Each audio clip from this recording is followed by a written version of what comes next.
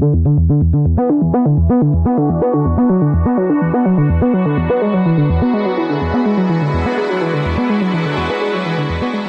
to World Policy on Air, a weekly podcast from the pages and website of World Policy Journal, published by the nonprofit World Policy Institute in New York. I'm David Alpern. On this week's show, posting September 4th, 2015, we talk with analyst Jas Singh about India's resurgence of extremist Hindu violence and conservative politics. His essay for the WPJ summer issue is headlined, India's Right Turn. We'll also point out other top stories in the summer issue, but first, some timely insights from Washington with Paul Brandus, who runs the West Wing Report's news service. Well, a major foreign policy win for the White House. It now has enough votes to ensure that its nuclear deal with Iran will go through. This despite objections by Republicans and some, but not many, Democrats. That being said, lawmakers on the president's side continue to express reservations about the deal and remain deeply troubled about Iran, its past record, and future intentions. There also appears to be an understanding on Capitol Hill that even if Congress could somehow shoot down the agreement, there's no way that other P5+1 members, Britain, France, Germany, and particularly China and Russia, would be willing to renegotiate with Iran, nor would Iran itself be willing to renegotiate. Meantime, what's the greatest threat to America's national security? The president says it's nuclear terrorism and eventually global warming. FBI Director James Comey says, however, it's the Islamic State, and the incoming chairman of the Joint Chiefs of Staff, General James Dunford, says it's Russia. And let's not forget about China, North Korea, cyber hacking, and Iran itself. The list goes on. So what's the greatest threat out of all of these? The correct answer is probably all of the above, a reflection that the security environment is so splintered with no one overarching threat but multiple threats. The retiring Joint Chiefs Chairman, General Martin Dempsey, saying, quote, "Today's global security environment is the most unpredictable I have seen in 40 years of service." A litany of problems, to be sure, for the next president, no matter who he or she may be. For World Policy Journal, I'm Paul Brandus at the White House.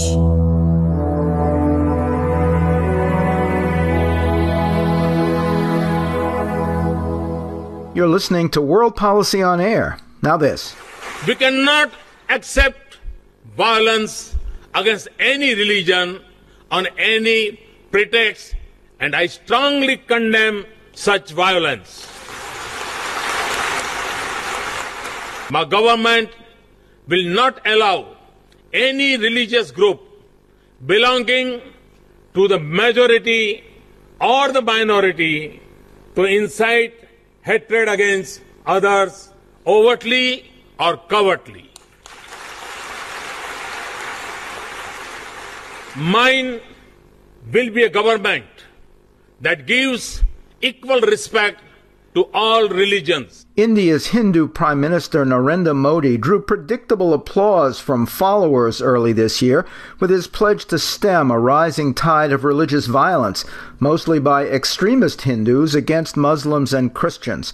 But it seemed long overdue to many in those target groups and to outside human rights observers, although international outrage and response has been in notably short supply. Religious violence has a long history in India, of course, but critics see an escalation under Modi that could undermine the nation's economic progress as well as its democratic values. Jas Singh, a former legal analyst at BlackRock Private Equity Partners and graduate of Columbia University's School of International and Public Affairs, considers the threat for the summer issue of World Policy Journal in an article headlined, India's Right Turn. We talked about it earlier for this podcast. Jas Singh, welcome to World Policy on Air. Thank you for having me. You relate a current rise in violent Hindu nationalism to the smashing victory of Modi's Hindu Bharatiya Janata Party, the BJP, in last year's elections, both in terms of Hindu thinking and their new political free hand on national and local levels. Say more about that. Sure. So I think it's important first to remember to keep in mind exactly how big of a victory this was for the BJP. There's more than 1.25 billion people in India. 66% of the people voted. A third of all of the votes went to the BJP. So it was a monumental victory for the BJP and for Narendra Modi. Right after he was elected, in the months afterwards, there was a spate of violence that occurred in the capital city that hadn't been seen before, or at least not in such an open way. For example, there were attacks on churches, 5 attacks on churches for which there were no political recriminations for a long time. And it is directly linked to the rise of Hindu nationalist sentiment in India that came with the rise of that party. And we can't forget Modi's personal connection with one of the worst recent episodes of religious violence while he was chief minister of Gujarat state. Remind us what happened and the state's role, after which he was banned for years from visiting the U.S. Yes, exactly. So in 2002, a train in Gujarat was halted and was set on fire in a predominantly Muslim neighborhood called Godhra.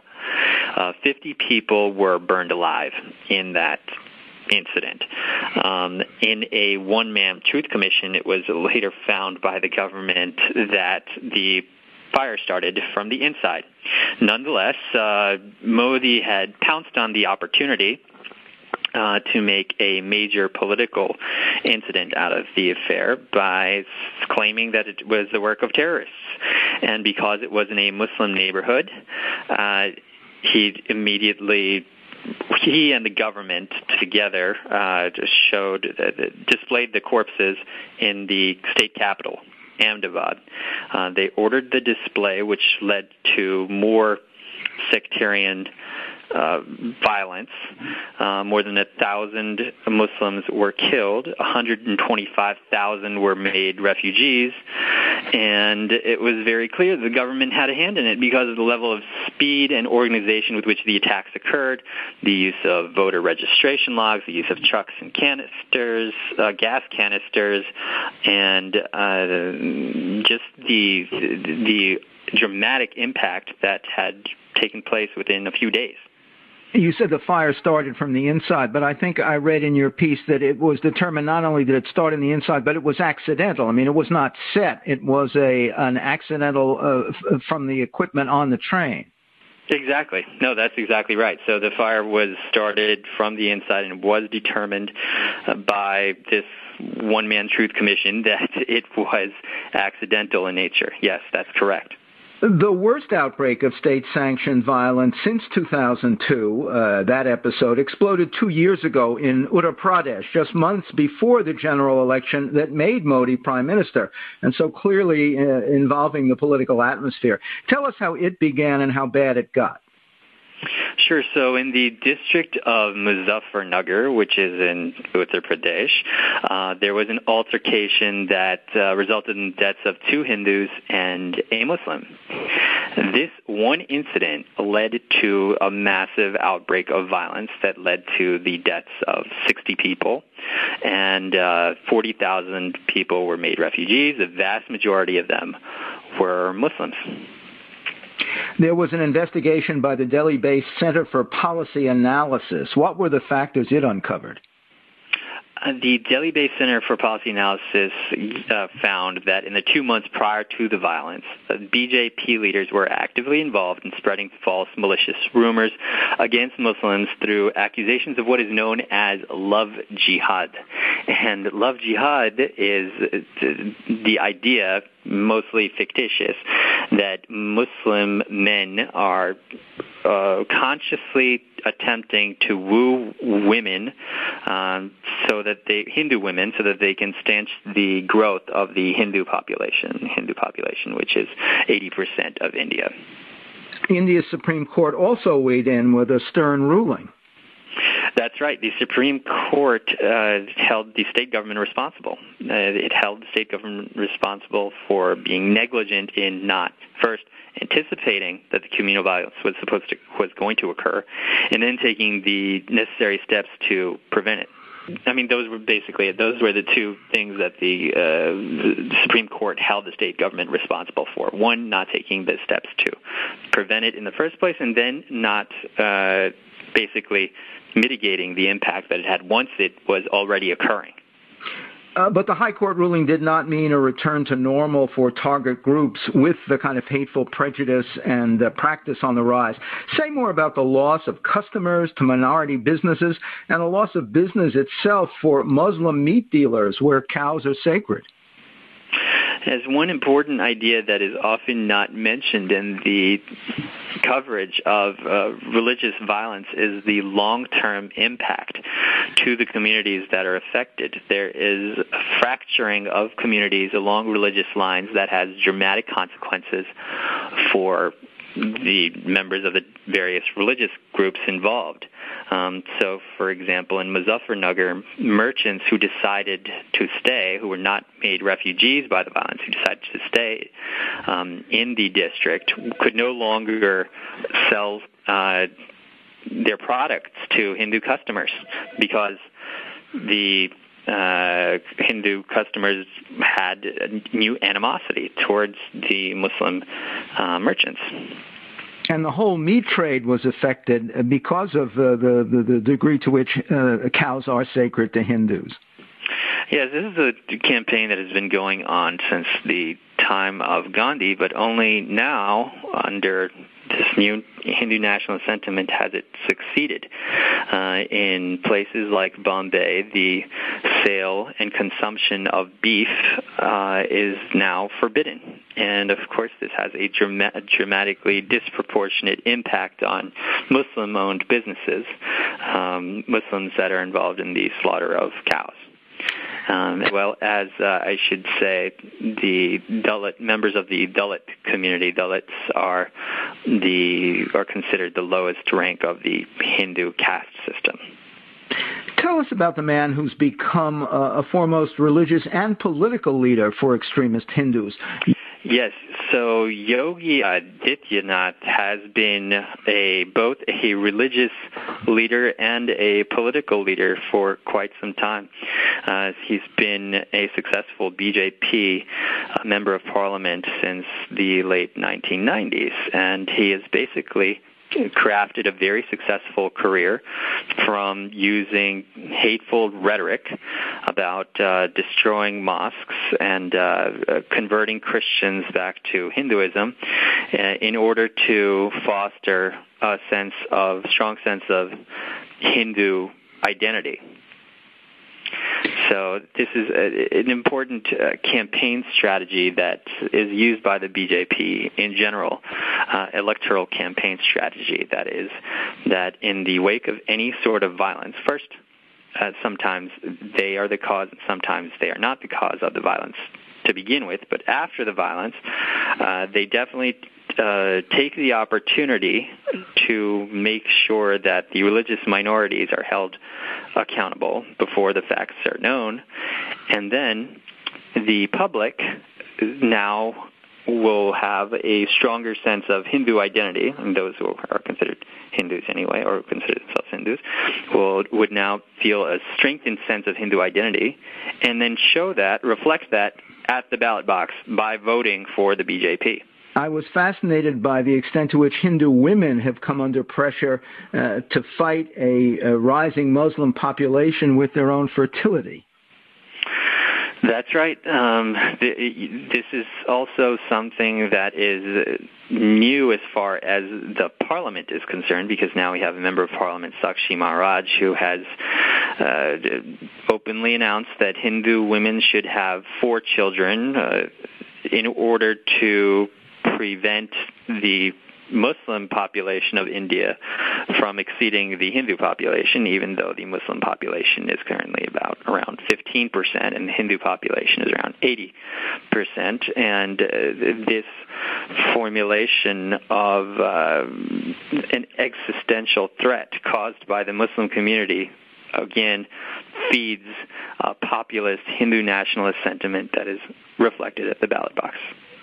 As the political tide turns towards the Hindus, you see signs of severe damage to the country's future. First in education, by the imposition of religious teachers and curricula not geared to a technology-dominated future, and with damage to its legal system as well. Talk about hints about revising the Constitution.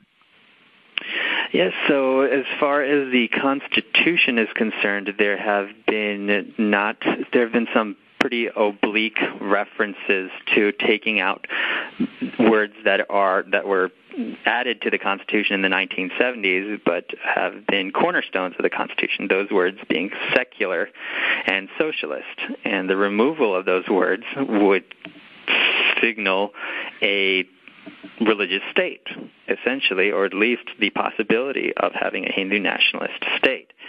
And under the Modi government, on the India's 66th Republic Day in January, these two words were taken out of the preamble to the Constitution. So it is definitely something to monitor closely. Let's be clear, they weren't taken out of the Constitution itself, but in sort of a reporting or a celebration of that day. Advertisements, right. In yes, advertisements. Advertisements issued by the government. Mm-hmm. But there were some rather insensitive Supreme Court scheduling decisions to which even one of the justices objected. That's right. So the Supreme Court Justice Kurian Joseph, who is a Christian, said that he expressed pain, anguish, and concern about the way secularism is being tinkered with. And he said this to one of the most prominent newspapers in India. So even members of the highest echelon of the Indian legal system have openly stated their belief that secularism is under threat. Because the Supreme Court, the Chief Justice, scheduled sessions on religious holidays of other religions. Exactly. This is something that was never done before.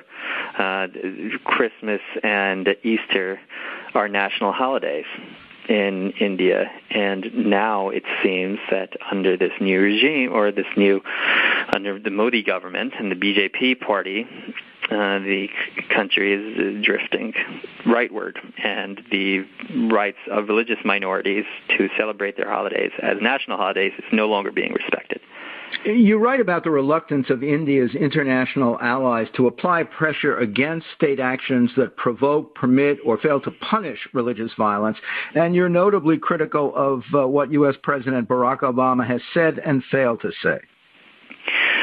That's correct. I would say that I do give a lot of credit to President Obama for issuing a very veiled rebuke to Modi and his Hindu nationalist ideology when he visited earlier this year. He said that India will succeed as long as it's not splintered along religious lines.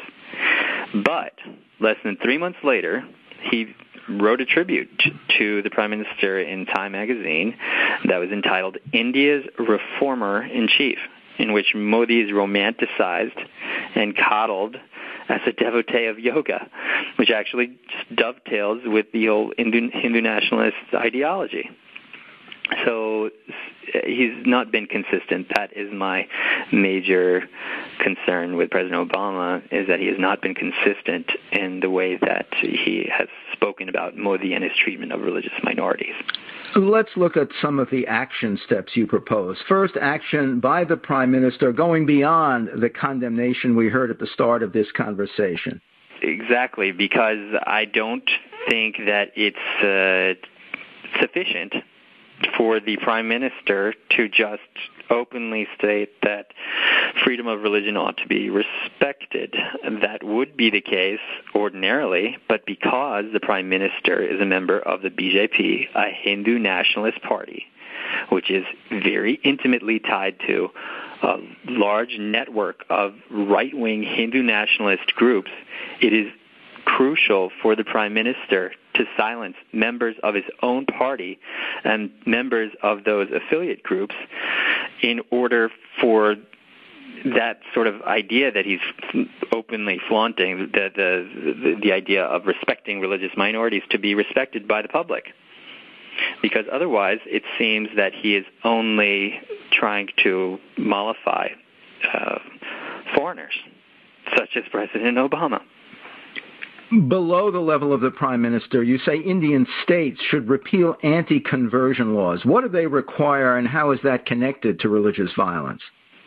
Right. So the anti-conversion laws is, first of all, so the freedom to convert to another religion is the freedom of religion, right?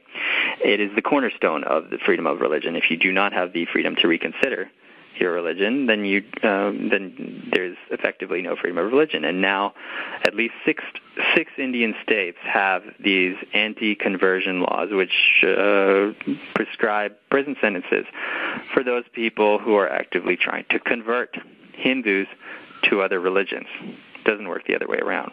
And it puts pressure on Indians who may have been Hindu 3 generations earlier, but have long converted, and whose parents long converted, but they could be considered in violation of these laws for the prior conversions. Right. So for the members, for example, Indian Christians whose grandparents originally converted to Christianity, they are still considered by these laws, because these laws are very carefully crafted, they're still considered Hindus for all intents and purposes, even though they have been Christians for a long time now. And so if they attempt to convert others to Hinduism, then, to Christianity, they will be punished. But if they themselves are converted to Hinduism, they're not, the converters, those people who try to proselytize them, are not punished at all because they're considered Hindus to begin with. You ask for more international pressure. What forms would you prescribe? What would be realistic and effective? The international pressure that I recommend, it mainly takes the form of India's strongest allies, especially the United States, making a very vocal and consistent appeal to the government of India to respect religious freedom. And not only by just making blanket statements about respecting religious freedom, but by putting that into practice. You say no reforms will take hold until the Indian government and justice system punish those responsible for provoking or permitting past violence. But post-apartheid South Africa found reform more feasible after bypassing trials in favor of non-penal truth commissions. Why not that mode for India? So my major concern is that there has been no accountability. I think that the Indian government should hold those responsible for inciting religious violence accountable. That is my primary concern. As far as what form that accountability takes shape, I think that is for India and the Indian people to decide. If they do decide that they would prefer something like the non-penal truth commissions, then I would support that. The more important thing is that those who are responsible for violence are held accountable. Jas Singh, thank you. Sure, thank you for having me. Jas Singh is a graduate of Columbia University's School of International and Public Affairs and a former legal analyst at BlackRock Private Equity Partners. His article in the summer issue of World Policy Journal is headlined, India's Right Turn.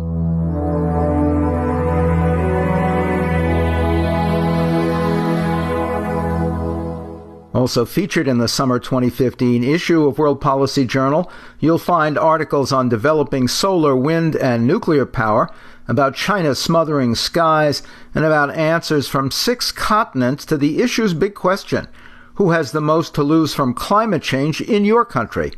Plus, tune into next week's podcast as we speak with Eliza Goldberg, another graduate of Columbia's School of International and Public Affairs, focusing on security policy and global media. Her essay on contrasting conditions for Jews and Judaism in the WPJ summer issue is headlined Fear in Istanbul, Relief in Prague. World Policy On Air is a production of World Policy Journal at the nonprofit World Policy Institute in New York. Editor-publisher David Andelman, managing editor Yaffa Frederick, online news editor and podcast producer Matthew DeMello. I'm David Alpern.